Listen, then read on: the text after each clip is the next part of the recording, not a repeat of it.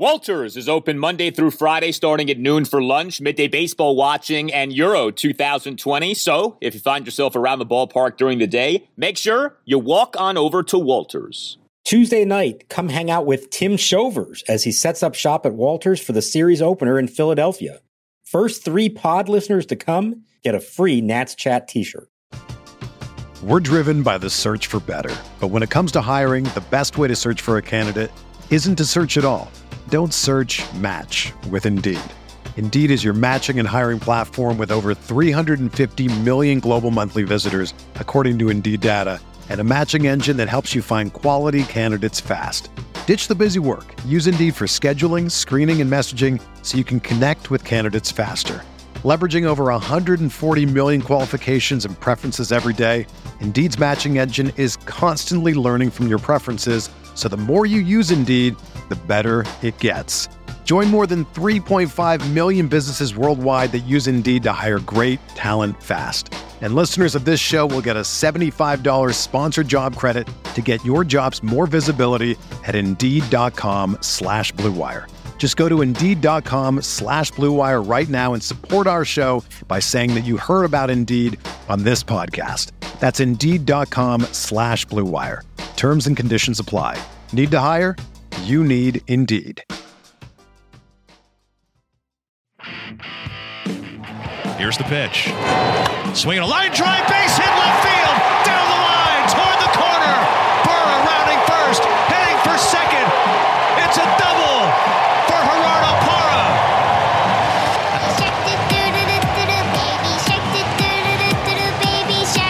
Here's the 0-1. Swinging a fly ball, well hit left field. Back on this one, Smith toward the track, near the wall, and it's off the top of the wall. And gone! It's gone! He doinks it off the top of the wall for his 3rd home run of the day. It's Kyle Schwarber's world. Off the top of the fence, a 2-run shot, his 3rd of the day, number 18 of the season. Nationals 5, Mets 2. His first career 3-home run game.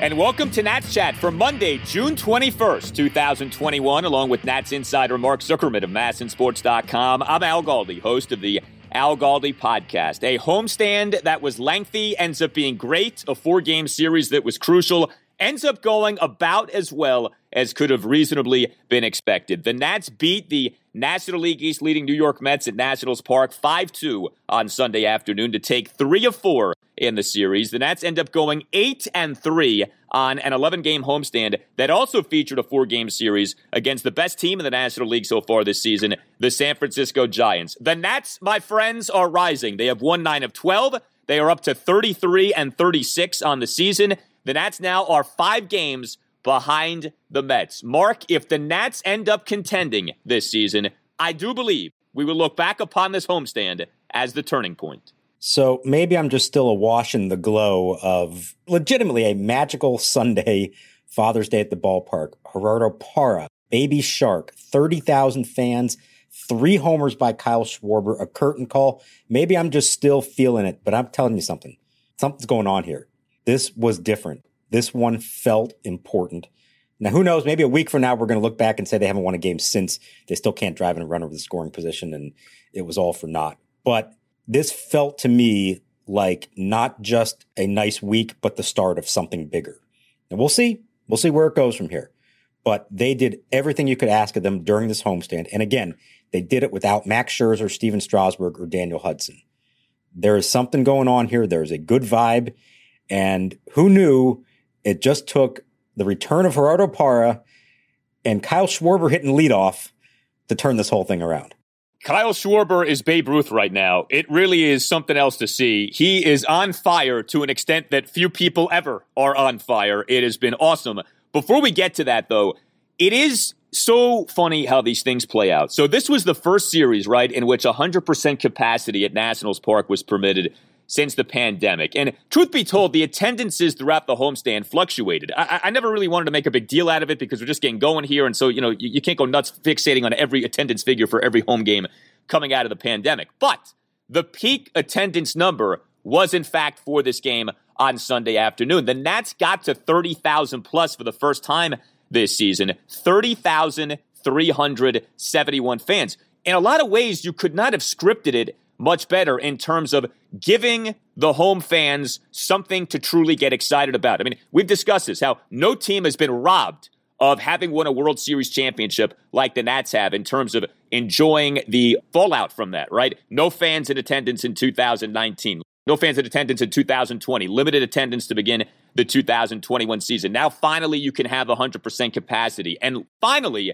it feels like the stars align properly for the Nationals, where on the day on which you get a peak attendance number as fans are welcome back at full capacity, you put forth a game like what the Nats did on Sunday. That's some good juju working in your favor. Yeah. So look, this was essentially the lead to my story on massinsports.com that, officially the first ball game here at Nationals Park since the World Series, it took place last summer.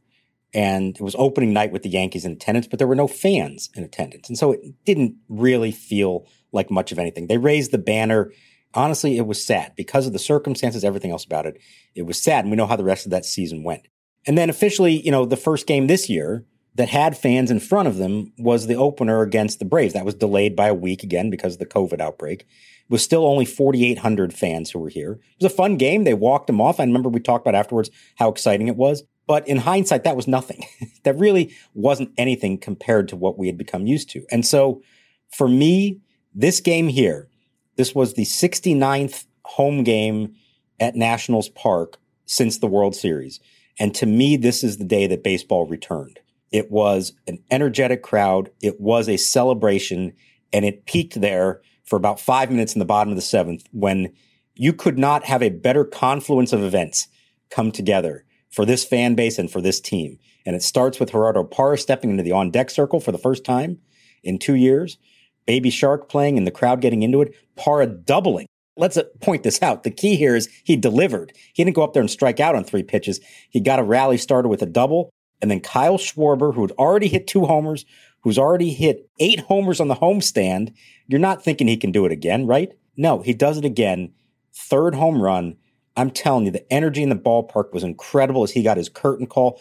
That was the best 5 minutes for any sport, any team in this town in 20 months. I feel confident in saying that. It was fantastic. And so to me, it all started here on Sunday. This is the beginning of it now. It's amazing, too, how the homestand started a 1-0 loss to the Giants on Friday night, June 11th, a game in which Max Scherzer only lasts for a third of an inning and 12 pitches. You say to yourself, my God, can anything go well for the Nationals this season? And the homestand ends in a much different way. Oh, what a difference a week plus can make. And the Nationals right now are flying. And in this National League East, which remains so underwhelming, I don't think anyone is fearing the Mets coming out of the series. The Nats very much are in this thing. Now, they got to keep it going. And the schedule does not get any easier. We're going to find out if the Nats are legit over the course of the next few weeks here, because after the off day on Monday, the Nats don't have another off day, scheduled anyway, until the All-Star break. And it's one good team after another. Same for a series that's coming up against the Miami Marlins. So we will know come the All-Star break to what extent the Nats are legit. But they're looking more and more legit, especially with this 8-3 homestand. So, Kyle Schwarber, in a season in which Davey Martinez has tinkered and tinkered and tinkered with the lineup, I do believe we finally have settled on, at the very least, a top 3 in this Nationals lineup. Schwarber 1, Turner 2, Soto 3. Kyle Schwarber was outstanding over the final 2 games of this series. It is remarkable. I still can't believe these are the numbers, but 5 home runs over the final 2 games of the series, 9 home runs over the course of this 11-game homestand. Here's all you need to know. Kyle Schwarber over the final 10 games of the homestand. Forget about all 11 games. Schwarber over the final 10 games of the homestand raised his slugging percentage for the season by 114 points. That's almost unheard of. He went from slugging .404 on the season to now slugging .518 on the season. That is jaw-dropping when you think about that. I mean, people talk about, like, who should be an all-star on the Nationals, and, Trey Turner's getting a lot of love, and, a few others have come up. I think it's time we talk about Kyle Schwarber as potentially being all-star worthy on the Nationals. And, of course, Mark, 3 home runs in this game on Sunday. We have seen guys get white-hot for the Nats in the past. This is some kind of run, though, that he's on right now. It's arguably the best. And, in fact, according to the Elias Sports Bureau, it's the most home runs any national has ever hit in a single homestand. Now, it's an 11-game homestand, so they don't have that many of those in their history. But the previous record was 6 by Adam LaRoche in 2012 and Bryce Harper in 2015. So, I mean, he didn't just barely top that. He surpassed it by leaps and bounds. He already broke it in the first inning of this game. So, to me, this was as impressive a homestand for any one individual player as maybe we've ever seen. And because of the timing of it and what it meant to the team at a time when Turner and Soto and Bell are not really delivering the way you were expecting them to, he lifted this offense. I mean, look, if not for Kyle Schwarber, we're talking about yet another game in which the Nats were atrocious with runners in scoring position. But we're not going to talk about that today because of Kyle Schwarber and what he did. So, I mean, he lifted this team and especially this lineup on his back over the last 11 games, but especially the last 2. And these are important games. They needed to win these games over the first place Mets to start to make this statement, start to creep up in the standings and show that they actually do have something legitimate going on. You mentioned All-Star Game. I don't know if he's going to make it there, but at the very least, they got to try to push him to do the home run derby, right, at Coors Field. I mean, he was asked about it after Saturday's game, and he kind of laughed and said, it's not really on my radar right now, but he pointed out how much fun he had doing it here at Nats Park in 2018 when he took Bryce Harper down to the finals. If ever there was someone who would seem to embrace that idea of going to Coors Field, of all places, participating in a home run derby with Shohei Ohtani and who knows who else, it might be him. We'll find out here maybe in the next week or so. But a remarkable performance, and did it on a bum knee, which we didn't quite realize at the time. It's still bothering him. This is from like almost 3 weeks ago. He landed on it trying to make a diving catch in Atlanta. And it turns out it has been bothering him here and there. And it was bothering him in this game. And that's why he came out of the game. Why Parra replaced him in left field for the final 2 innings. That seemed like a little bit of an odd move because it's not something they've done a lot, replace him for defense. And especially in still a close game, you're worried his spot might come up again.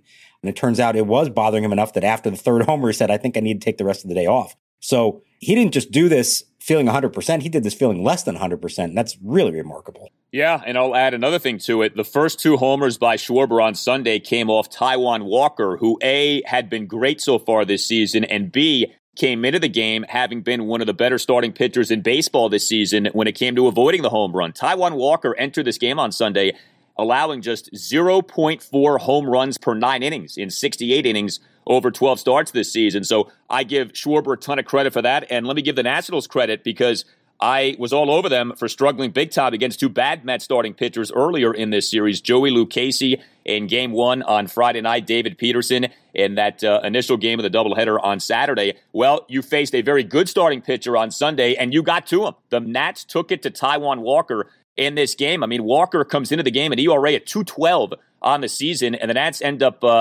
getting to him to the tune of 4 runs in 6 into 3rd innings. So great job by the Nats in hitting a good starting pitcher. Schwarber was awesome. He should never leave that number 1 spot the rest of the season. I think that's as clear as can be right now. With Gerardo Parra, so the double is clearly a magical moment. I mean, baseball really is something else, right? I mean, Gerardo Parra is re-signed by the Nats this past February to a minor league contract. He underwent right knee surgery this past fall. He spent last season playing in Japan. We all remember what happened in 2019. He gets called up, interestingly, on Sunday. I want to ask you about that because some of the roster maneuvering I think is interesting. And, you know, with Baby Shark and all that, he delivers a double. And I think it's a reminder of this. You know, Gerardo Parra isn't just some dancing gimmick. Gerardo Parra in 2019 was exceptional in the clutch. He was outstanding with runners in scoring position. Gerardo Parra in that 2019 regular season had an on-base percentage of .421, a slugging percentage of .824 with runners in scoring position. Not the OPS, the slugging for Parra with runners in scoring position in that 2019 regular season was .824. So I know people get caught up in the Baby Shark and the post-home run dugout dancing and all that kind of a thing, but like he legitimately delivered 2 years ago. And to see him do this on Sunday like that, I mean, he's obviously 2 years older. You know, he had the right knee surgery. He's been toiling in the minors this season. He was in Japan last year. And just like that, it's 2019 all over again. It is crazy sometimes how sports can work. It is. And let's also point out, he was not hitting at AAA. He was hitting about 220 there. And he had a grand slam in the 9th inning a few days ago. And I think that partially put him on the Nats' radar for potential for promotion. But he was not like doing a whole lot that you said, oh man, we've got to call him up. We got to bring his energy here. That was a calculated move to bring him up and install some energy in the clubhouse and in the stands. But at the same time, Davey Martinez knows that he can do it on the field. And I even said to Gerardo when we were interviewing him before the game that, yes, he contributes in the clubhouse, and that's in some ways his primary purpose. But it only works because he performs on the field. And if you think back to 2019, right away he had that big moment at Dodger Stadium, the Grand Slam. And what that did is it earned him credibility. It allows him to now be that guy in the clubhouse that can be a leader, even as a bench player and all that. It's funny, he's actually been with them a few times this year on the taxi squad, as they're allowed, remember, to have players travel with them on the road in case of a last-minute injury or something like that. Instead of calling them up from AAA, they can travel with you. They just can't be in uniform during the games.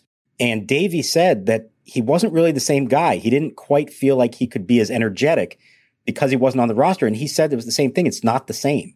You have to be in the dugout during the games. You have to feel like you are part of the team and actually contributing.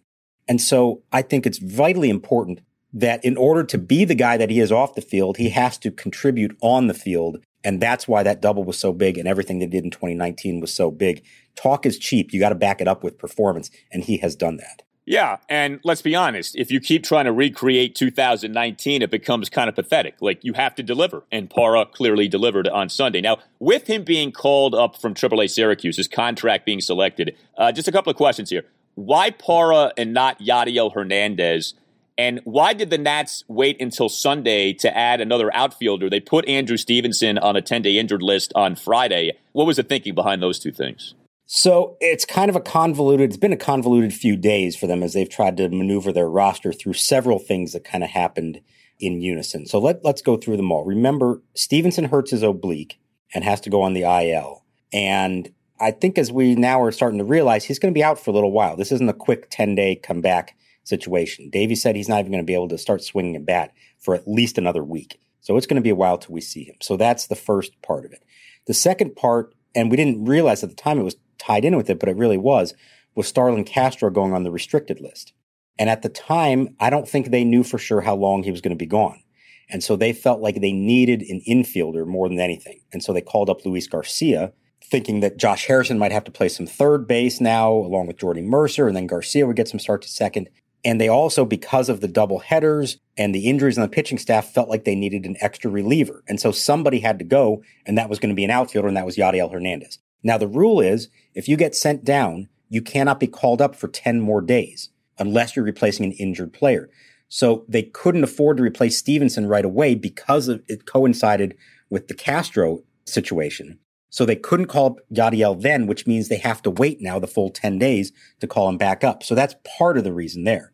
The second part is, and we've mentioned this before, Yadiel, at least they don't feel like he can play center field comfortably. And they need somebody in case Robles goes down in the middle of the game to do that. Stevenson obviously was that one.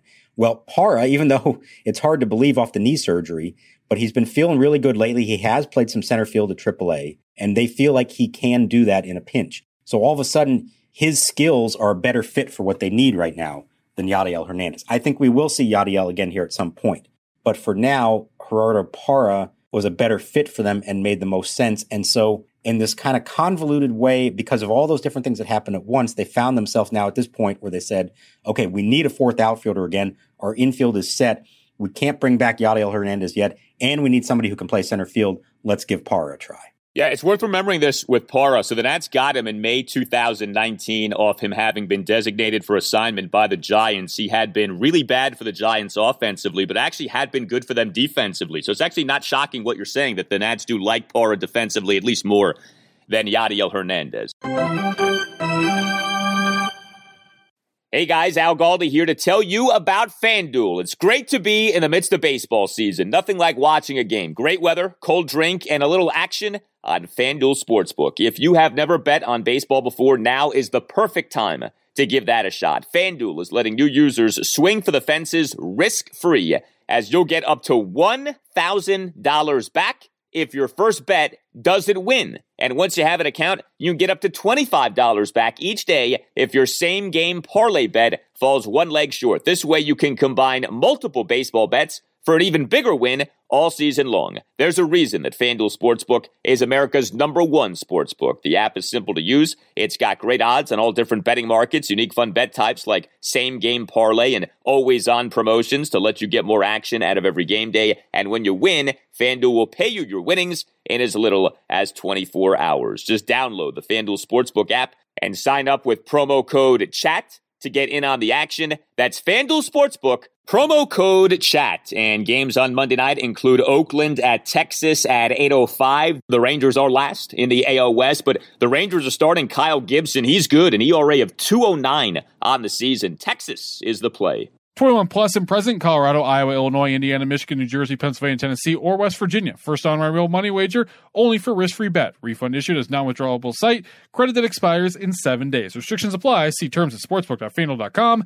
Gambling problem? Call 1-800-522-4700 in Colorado. 1-800-BETS-OFF in Iowa. 1-800-9-WITH in Indiana. 1-800-270-7117 for confidential help in Michigan. 1-800-GAMBLER, New Jersey, Pennsylvania, Illinois, Virginia. Tennessee, 1-800-889-9789, or in West Virginia, visit www.1800gambler.net. We're driven by the search for better. But when it comes to hiring, the best way to search for a candidate isn't to search at all. Don't search, match with Indeed. Indeed is your matching and hiring platform with over 350 million global monthly visitors, according to Indeed data, and a matching engine that helps you find quality candidates fast. Ditch the busy work. Use Indeed for scheduling, screening, and messaging so you can connect with candidates faster.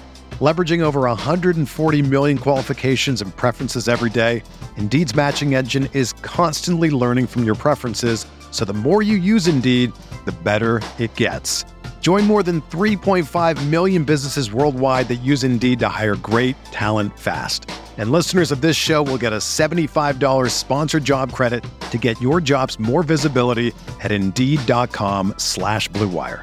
Just go to Indeed.com/Blue Wire right now and support our show by saying that you heard about Indeed on this podcast. That's Indeed.com/Blue Wire. Terms and conditions apply.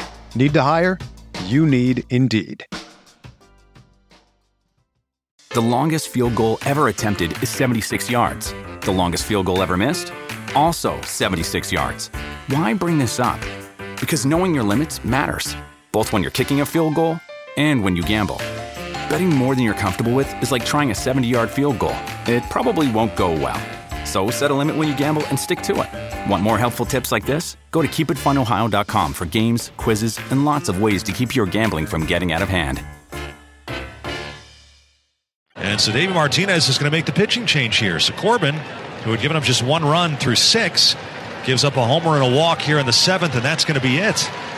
So it'll be up to the bullpen from here. And Corbin's going to get a huge ovation as he departs in line for his 5th win.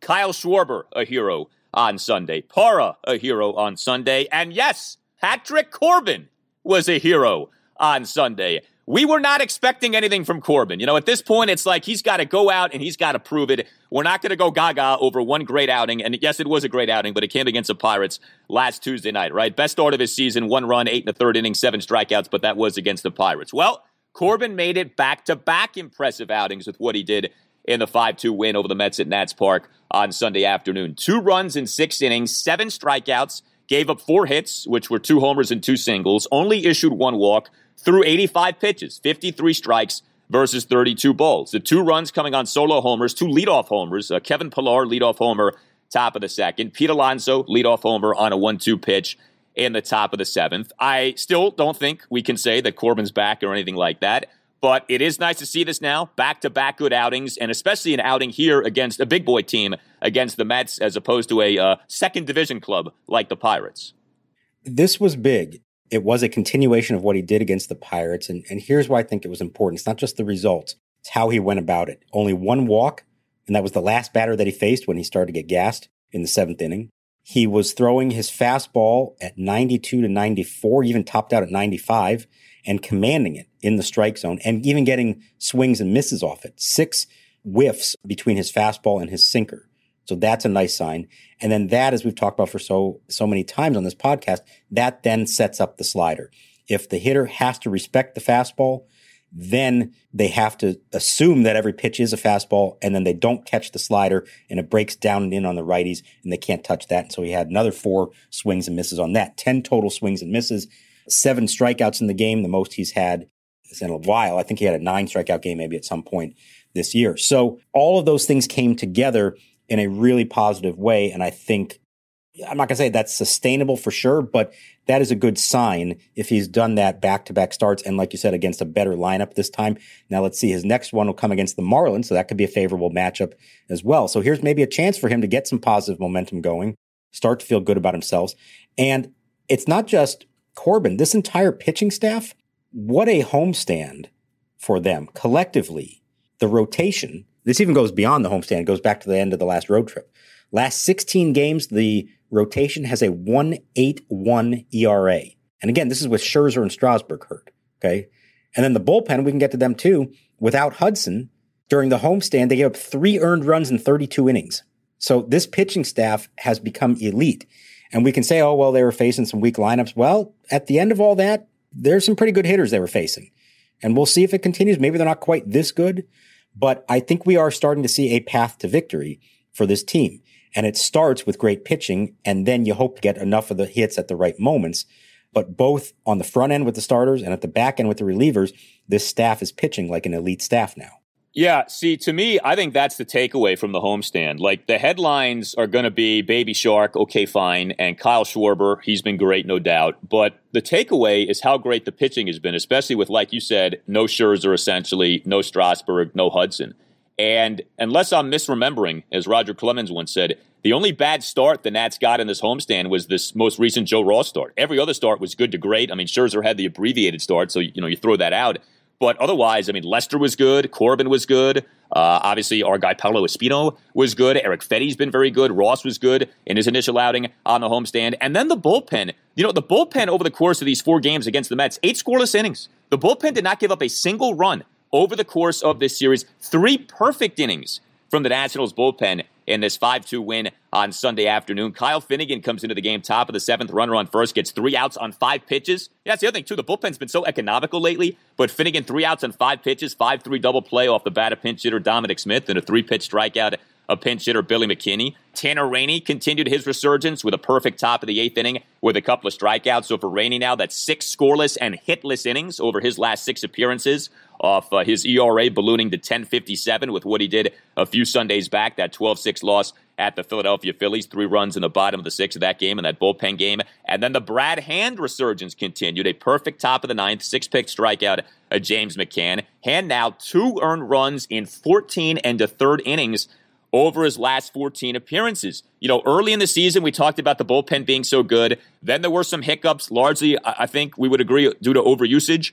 Now we're back to the bullpen just killing it. The bullpen has been dominant here. This seems to be the deepest the Nats bullpen has been in a while, and especially with guys like Rainey and Hand, who you're worried about. No, they've gone back on track here. Even like Sam Clay has been better lately. The pitching is the thing, man. The pitching has been awesome going back over the course of the homestand, and like you said, with the starting pitching, even before the homestand.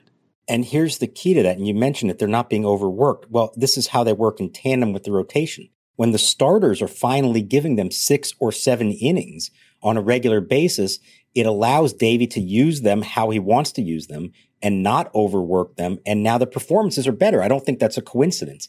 Really, aside from Hand, who I had to pitch in all 3 games of this series, although one of them was a one pitch save that we talked about. I put save in air quotes there from Saturday night. Otherwise, everyone else had ample rest. Nobody was taking the mound and he said, oh boy, I don't know if he should be in this game or not. He's kind of on fumes at this point. So when the starters do what they're supposed to do, it makes the bullpen better. And I don't think that's coincidence. I think they go hand in hand, literally, with Brad Hand. And in the long run, that's going to make this a better bullpen. They can be effective when they don't, especially the younger guys, when they don't have to keep pitching 3 out of 4 days, don't have to keep warming up. The Wander Suero jokes, we haven't had to make that in a long time because he doesn't need to warm up every game because they have enough options and they're not having to use 5 relievers a game. So I think that is a tremendous part of this is when the starters are good, it makes the bullpen better. It is the path to victory. I still don't think we can trust the offense, but the offense did give us back-to-back good games. It's been a while since we'd seen that. We did get that on Sunday, but pitching and defense, that's the thing too. The defense has been so good throughout this season. I mean, rare is the game in which we say, well, this happened defensively, then that happened defensively in terms of negativity. Like, no, the defense has been so sound for so much of the season. That's been a big part of the success here. And the Nationals find themselves now just a mere 3 games below 500. And there's also this too. We talk about, no Scherzer lately, no Strasburg, no Hudson. You're still going with Juan Soto not being Juan Soto. So Juan Soto on Sunday does have an extra base hit. He had a 1-out double in the bottom of the first. His other hit was a 1-out single in the bottom of the 7th. He got on base a lot over the course of this series, but he barely hit for any power like we've been discussing. He ends up going 5 for 11 with a double, 4 singles, and 4 walks in the series. Soto, over the course of the 11-game homestand, 9 for 34, okay, double, 8 singles, and 6 walks. Got on base a bunch, had 1 extra base hit, 1, and it was a double over the 11 games. Juan Soto, as we speak now, on the season, 406 on base percentage. That's great, but a slugging percentage of just 432. So if Soto can finally get going truly from a power standpoint, you think about what that could mean for the Nationals as they try to rise up here. Here's the number, the pertinent number. Juan Soto has hit 8 homers this year. Kyle Schwarber hit 9 homers on the homestand. He out-homered him for the season on this homestand alone. Okay? Now, that's a reflection both of a ridiculous week for Schwarber, but also a sign of how Soto has not been himself here for a while. But I thought this weekend there were good signs. Like you said, getting on base. He's starting to hit the ball in the air a little bit, line drives for singles, going the other way a little bit more. Obviously he's got a long way to go. He's still got to hit for power, but I think he's in a better place than he was maybe a week ago or so when everything was into the ground. We are starting to see him lift some a little bit more, have some, loud singles and a few doubles. And I also think Trey Turner the last few days has sort of turned it on again. He hit the homer on Saturday. He's getting on base a ton. He's starting to run again on the bases, making that happen. So maybe this Schwarber, Turner, Soto 1, 2, 3 can ultimately pay off for them. And you would hope that somehow Schwarber can keep up what he's doing, and then Turner and Soto can now take the positives from the last weekend and now take it to another level moving forward. Yeah, Turner on Sunday, single walk and a stolen base. Turner over the course of the 4 games against the Mets, 7 of 14 with a walk. Hard to complain about that. Had a homer, a double, and 5 singles. So the Nats do have an off day on Monday. Then comes another big series. This is easy to kind of overlook because of the homestand and the 4 games against the Mets, but 2 games at the Philadelphia Phillies, Tuesday night and Wednesday afternoon. And we just talked up the Nationals' great pitching. Well, Max Scherzer is going to be going on Tuesday night. Eric Fetty, we believe, will be going on Wednesday. That's about as good as it gets right now from a starting pitching standpoint from the Nationals. Fetty's got 20 consecutive scoreless innings. Max is coming off injury. He's going to be motivated. This will be a big spot against a team in the Phillies that's been better lately. And, the Nats here, the thing about these National League East games, of course, is they are double whammy games, right? When you win them, it's not just a win for you, but it's a loss for an intra-division competitor. Nats can continue to gain ground here in the standings with these upcoming 2 games at the Phillies. Yeah, this is big because you're now playing the team that's directly in front of you as we record this, and there's still some games going on Sunday late afternoon. They have passed the Braves for 3rd place. They are right on the Phillies' heels. They could be in 2nd place by the end of that 2-game series if they take care of business at Citizens Bank Park.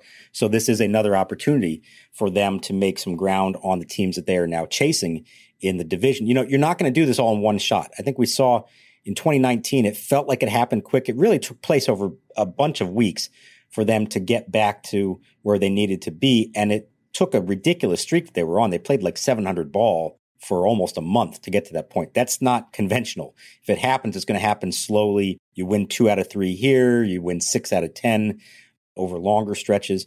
But if they can go into Philly, at least win one of the 2 and maybe win both of them, and now you go to Miami for 4 games and you got to feel good about your chances of that one. Now you got some real headway that you're making going into now playing the West Coast teams, which is going to be a nice, significant test for them. But Scherzer on Tuesday is going to be a big emotional boost for them to have him back. No restrictions for him. He's good to go. He is going to be amped up for that. And Fetty on Wednesday, other than Max, I think he's the guy you feel most confident about now, taking the mound, right? I mean, it's a tough ballpark. A lot of home runs in that park. It is still potentially a dangerous lineup.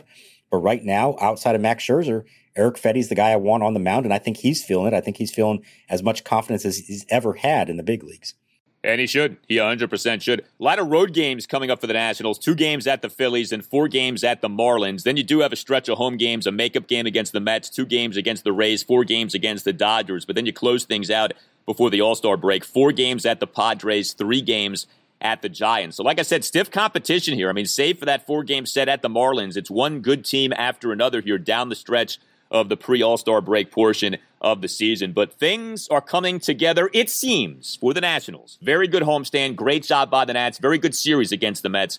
Awesome job to take 3 of 4 in that series. You tell us what you think. Hit us up on Twitter at Nats_chat. You can email the podcast, natschatpodcast@gmail.com, including if you would like to become a sponsor of the Nats Chat Podcast. Email the man behind all of this, Tim Shovers. Again, natschatpodcast@gmail.com. Speaking of Shovers, he will be at Walters on Tuesday night for Game 1 of this big 2-game series at the Phillies. So you'll be able to hang out with Tim. You can get yourself a Nats Chat Podcast t-shirt. Tim will be there through the 7th inning, and he has promised me he will do keg stands with anyone who is a Nats Chat Podcast listener. So prepare yourself, Tim. I hope you're ready for this. And if you want to do keg stands, Shovers is up for it. He told me this on Tuesday night. So be there at Walters. It's a great spot to watch, not just Nats games, really all sports. But this will be a lot of fun. The return of Max Scherzer, Tuesday night, Walters in D.C., right near Nationals Park. Shovers will be there. Nats Chat Podcast t-shirts will be there for you. You can always order your Nats Chat Podcast t-shirt by going to natschatpodcast.square.site. And as I always say, if you wear your Nats Chat Pod t-shirt to a game, we will cite you. If you tweet out a photo of yourself at Nats Park doing so, we will retweet that. And our guy Jeremy wore a Nats Chat Podcast t-shirt behind home plate on Saturday night. He was like the Marlins man, sporting his Nats Chat Pod t-shirt there behind home plate on Saturday night. Free advertising. You can't beat that. That's amazing. Good job, Jeremy. That is excellent. That is excellent stuff. So we really appreciate that. All Nationals radio highlights on Nats Chat are courtesy of 106.7 The Fan. The Nats are rising. It's great to be able to see that. For Mark Zuckerman, I'm Al Galdi. We'll talk to you next time on the Nats Chat Podcast. Parra swings and belts one to deep right. Way back. Going. Gone. Goodbye. Off the facing of the second deck and bouncing back down on the field right at the feet of Bryce Harper. Bang, zoom goes Gerardo Parra. He's driven in a pair today with his 5th home run of the year. And it's now the Nationals 6 and the Phillies 1.